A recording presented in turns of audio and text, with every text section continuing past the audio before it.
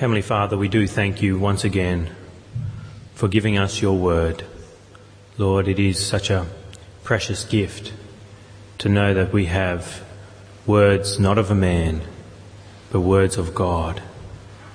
Lord, we thank you that you used man to bring us these words, and we thank you that you used the author of Hebrews to bring us the message that we have before us. Lord, we do not know who that man was with any real certainty, but Lord, we thank you for him, and we thank you for using him, and we thank you for the benefit that we have had for the last couple of weeks, reading from Hebrews and hearing what it says. Lord, we pray that you will be with us again as we finish this chapter together. Lord, we pray that we may have insight into what it says about your Son, Jesus Christ, and what it says about your angels. And may we magnify your name this morning as a result of hearing from your word. And we pray this in your Son's precious name. Amen. Well, commands say quite a lot about the person who's being commanded. When you give a command to someone, the command in itself can say quite a lot. If I say, go to your room, that generally implies that the person who I'm ordering around is beneath me and probably being punished. This is the case if I say it to Joshua, my son, go to your room.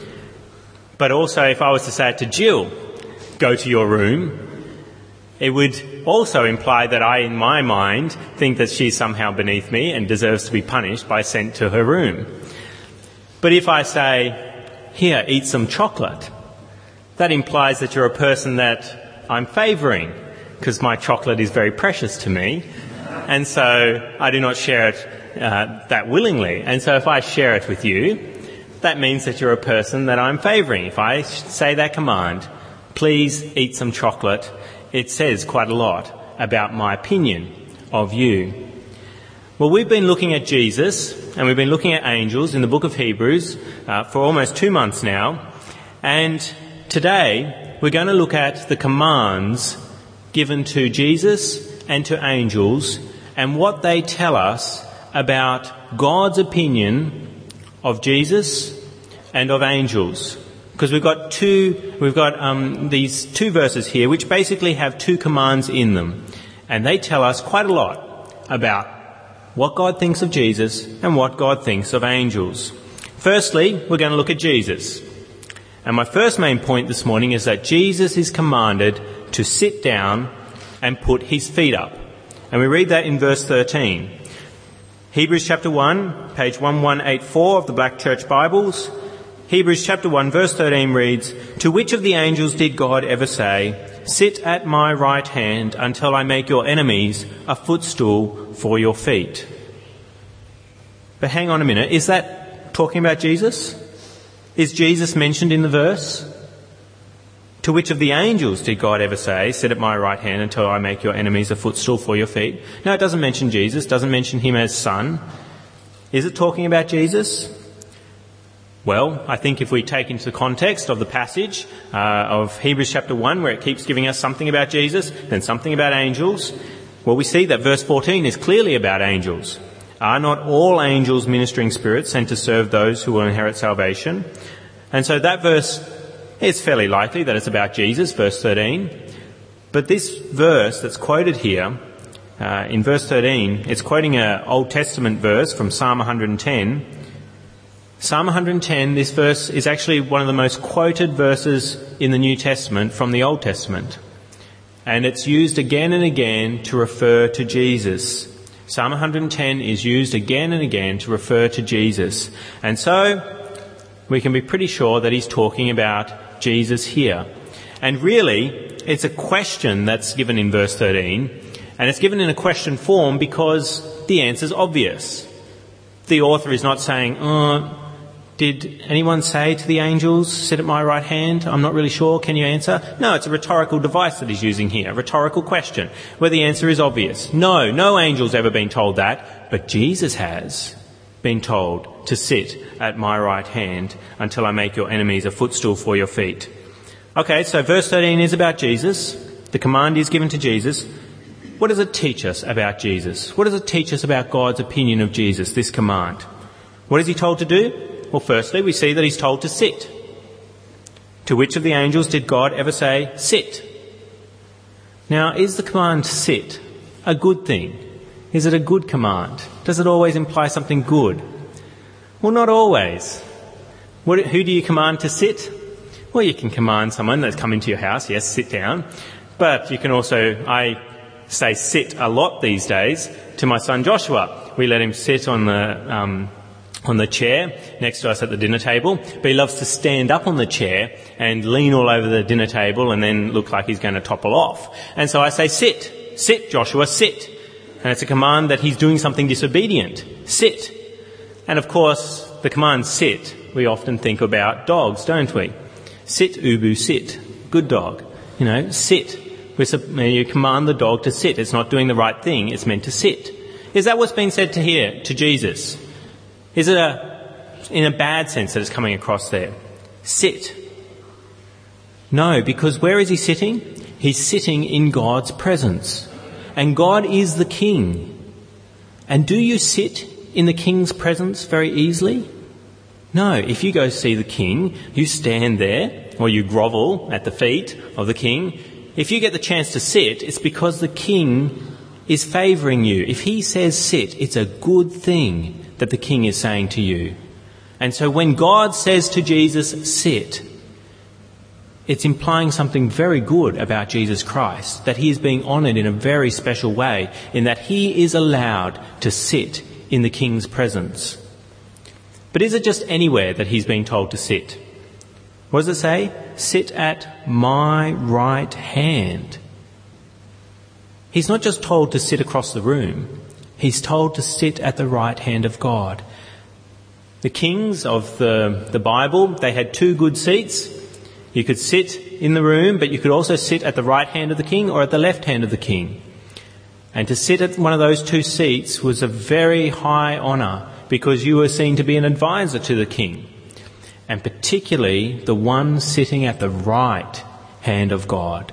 Because the right hand of God is the position of power and authority, where you get to advise God on what he's going to do in administering his power and his authority.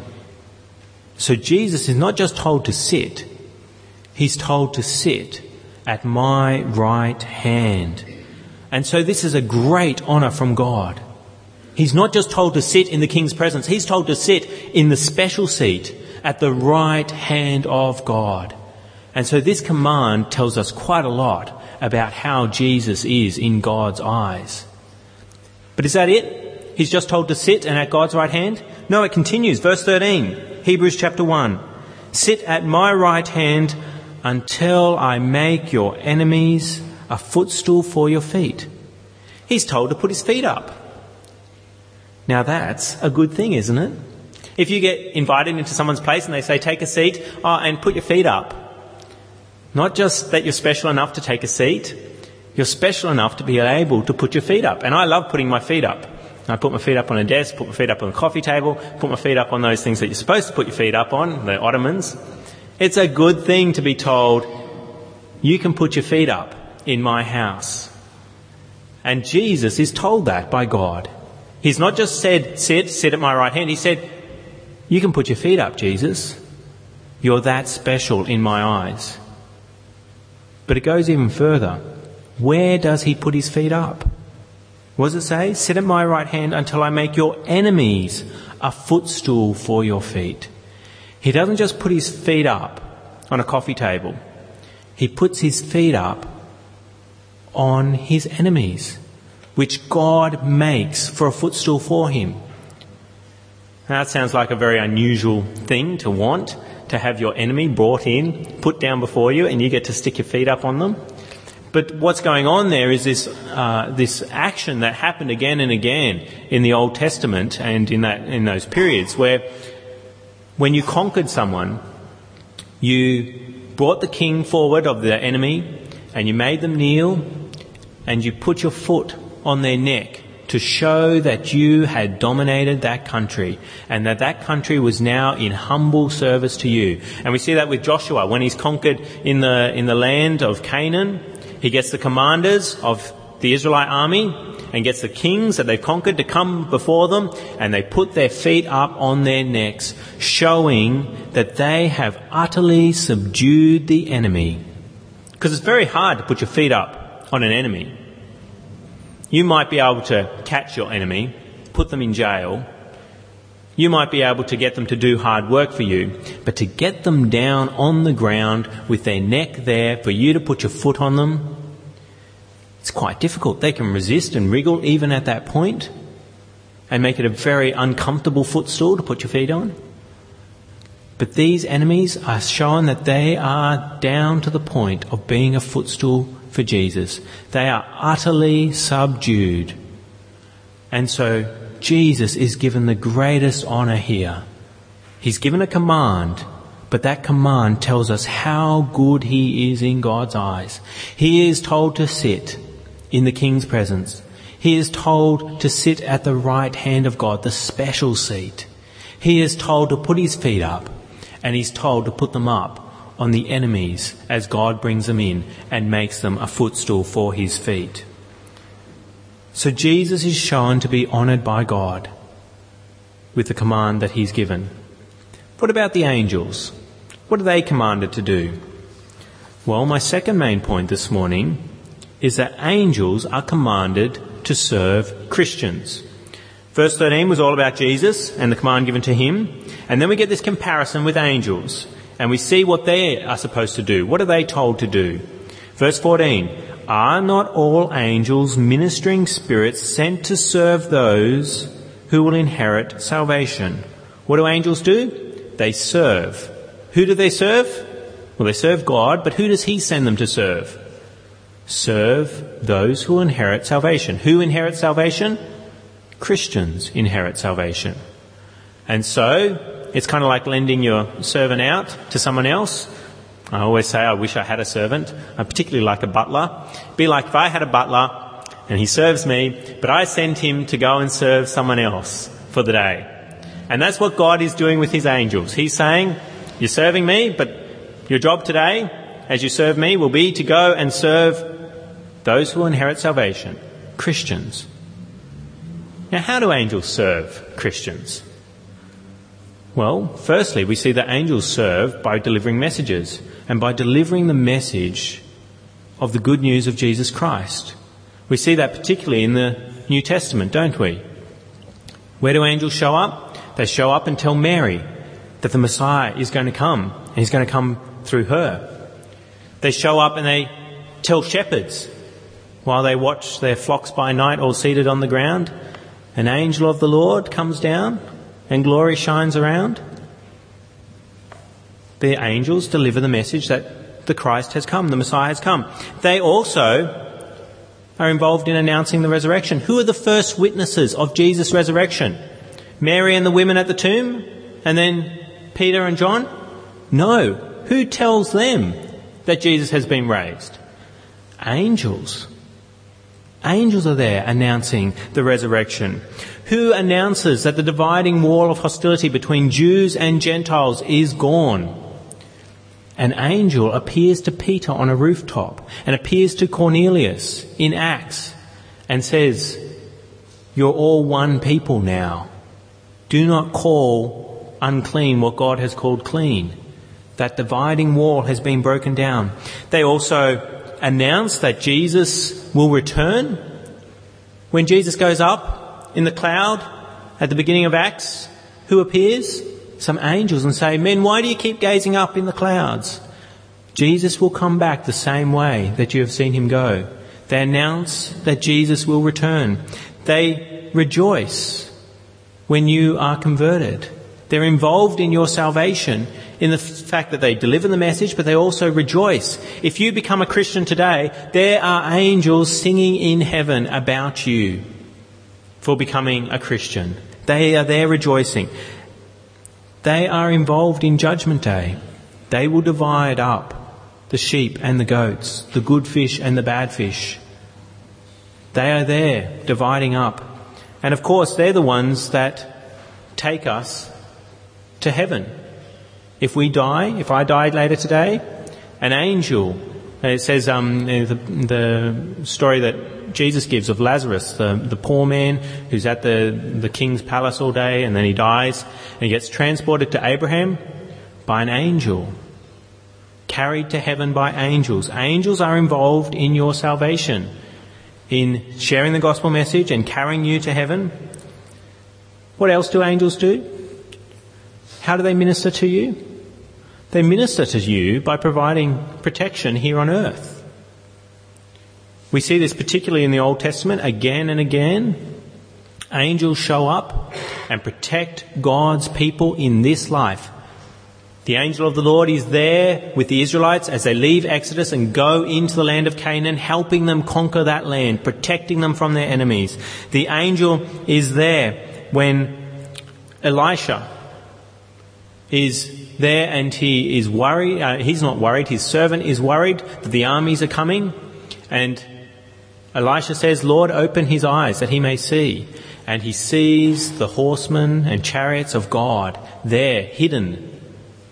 And he knows that he is protected by angels. We see it with Lot. He's protected. The angels take him out of the city of Sodom before burning sulfur comes down on it. We see who closes the lions' mouths for Daniel in the lion's den? An angel is there protecting him, giving him earthly security. And then in the New Testament, do angels stop serving in that way, protecting? When the apostles are arrested and put in prison, what happens twice in the New Testament? An angel comes and sets them free, takes off their chains, opens the door, let them out, provides earthly protection. And Paul, when he's on the boat that's going to be shipwrecked and everyone's afraid, what happens? An angel comes and reassures Paul that everything's going to be okay.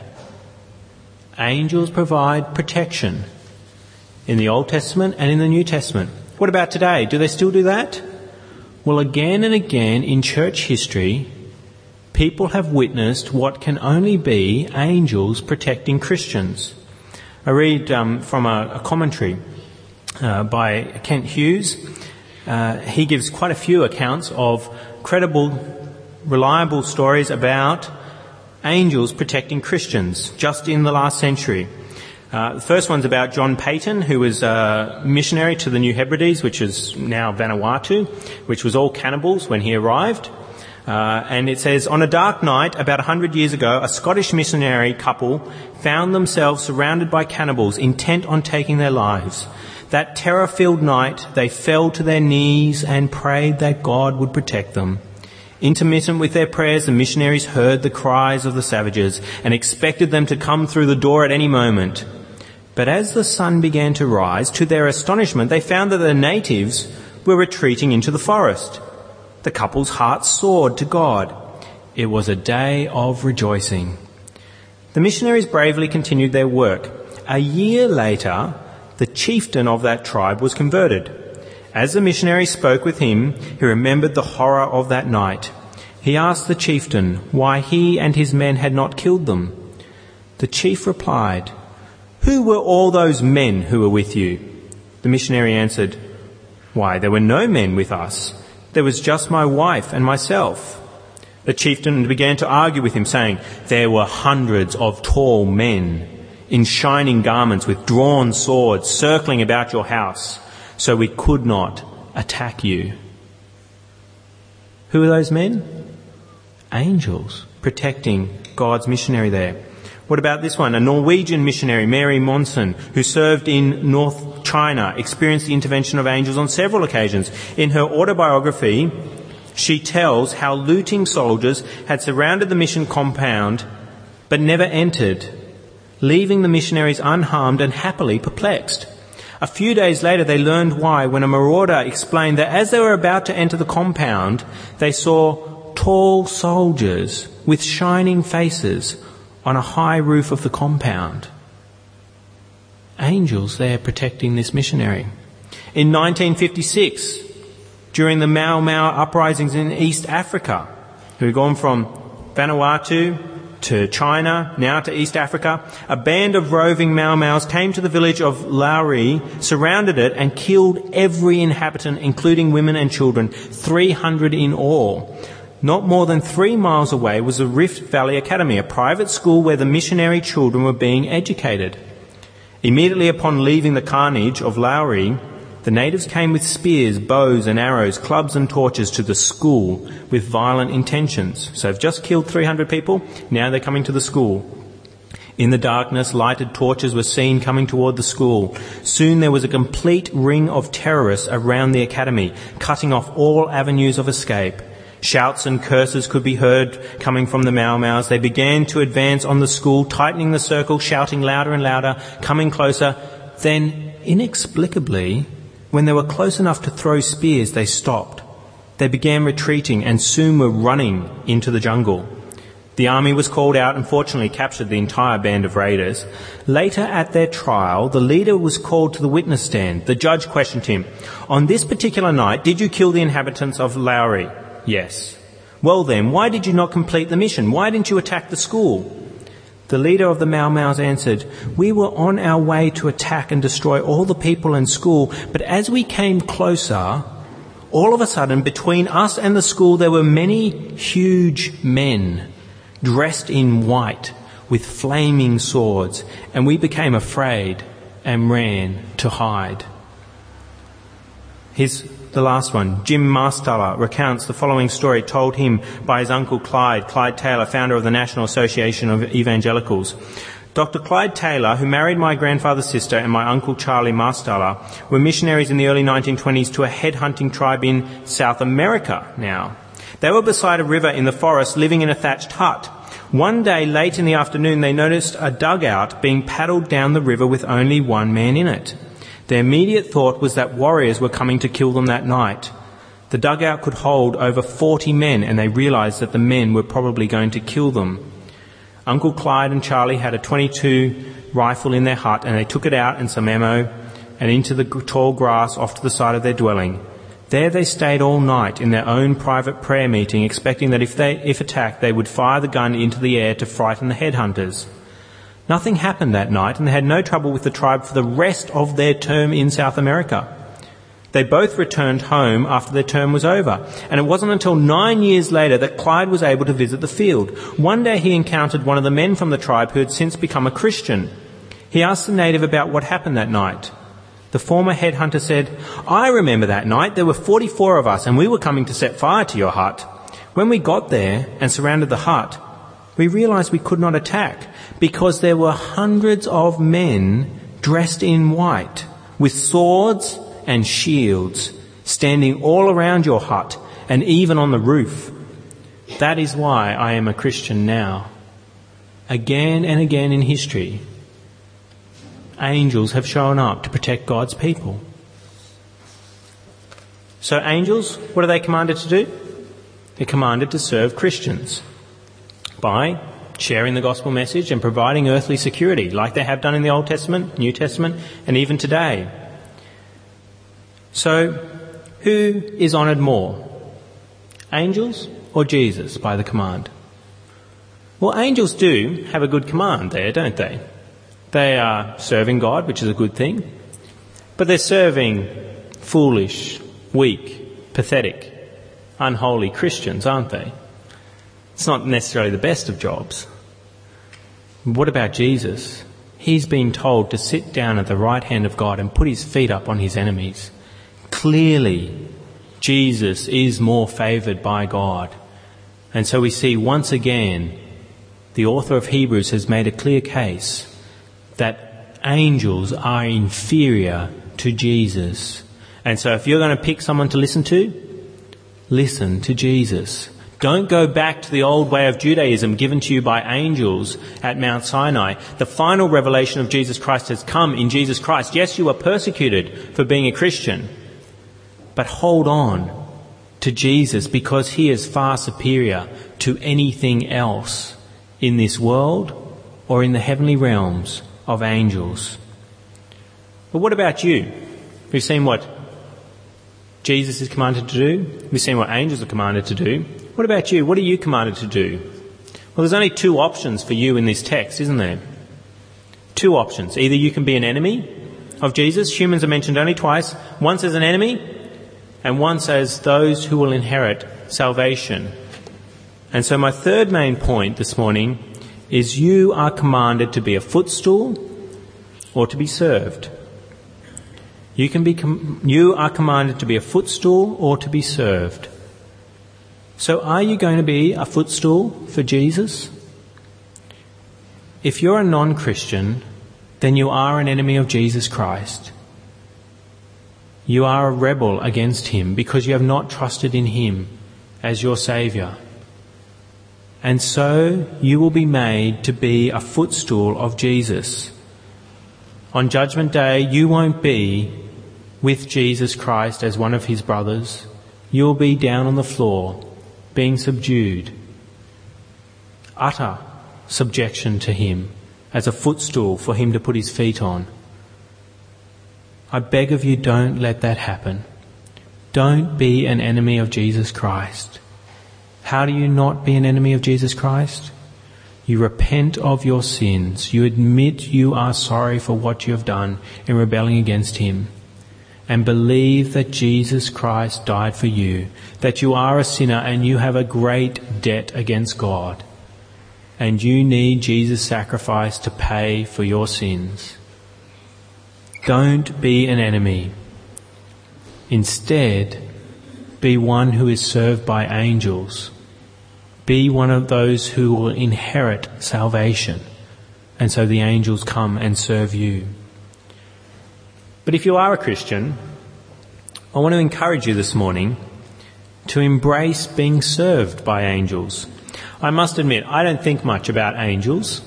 And when I pray to God for help, I don't think much about him sending an angel to help me.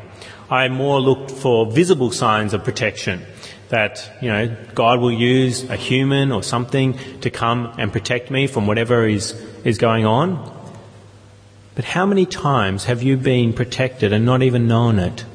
That you've been like Elisha's servant who hasn't seen the armies of God there protecting you. Just like these missionaries, again and again, they didn't see the angels, but the enemies did and backed off. How many times has that happened in your life? Someone has been coming to attack you and an angel has intervened to prevent it. Be thankful, if you're a Christian, that God has angels and that he sends them to serve you. They serve you by bringing the gospel message as you listen to their testimony in the Bible, as they will one day carry you to be safe in God's arms. But they also protect you now. Embrace that. Be thankful that God sends his angels and ask for help through his angels. It's a prayer I don't pray very often, and I really should. God, send your angel to protect me from harm. Protect me from the evil one. Embrace being an heir of salvation and that God sends his angels to serve you. Let us speak with him now. Heavenly Father, we thank you that you have told Jesus to sit at your right hand until you make his enemies a footstool for his feet. Lord, we thank you that he surpasses everything, every creation, every person, every angel. He is above all. And Lord, we thank you that you send angels to serve those who will inherit salvation. Lord, we pray that no one in this room will be your enemy and be a footstool for Jesus' feet.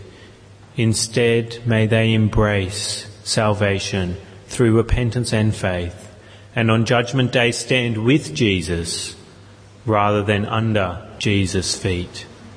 And Lord, we do pray that we as Christians may continue to be thankful to you for sending your angels to serve us. Lord, we thank you for sending them to witness to us through the Gospels about Jesus' resurrection, Jesus' second coming. And Lord, we thank you for the many times you have protected us in this world with your angels. And we pray that you may continue to send relief through your angels to us in our persecutions. And we pray this in Jesus' name. Amen.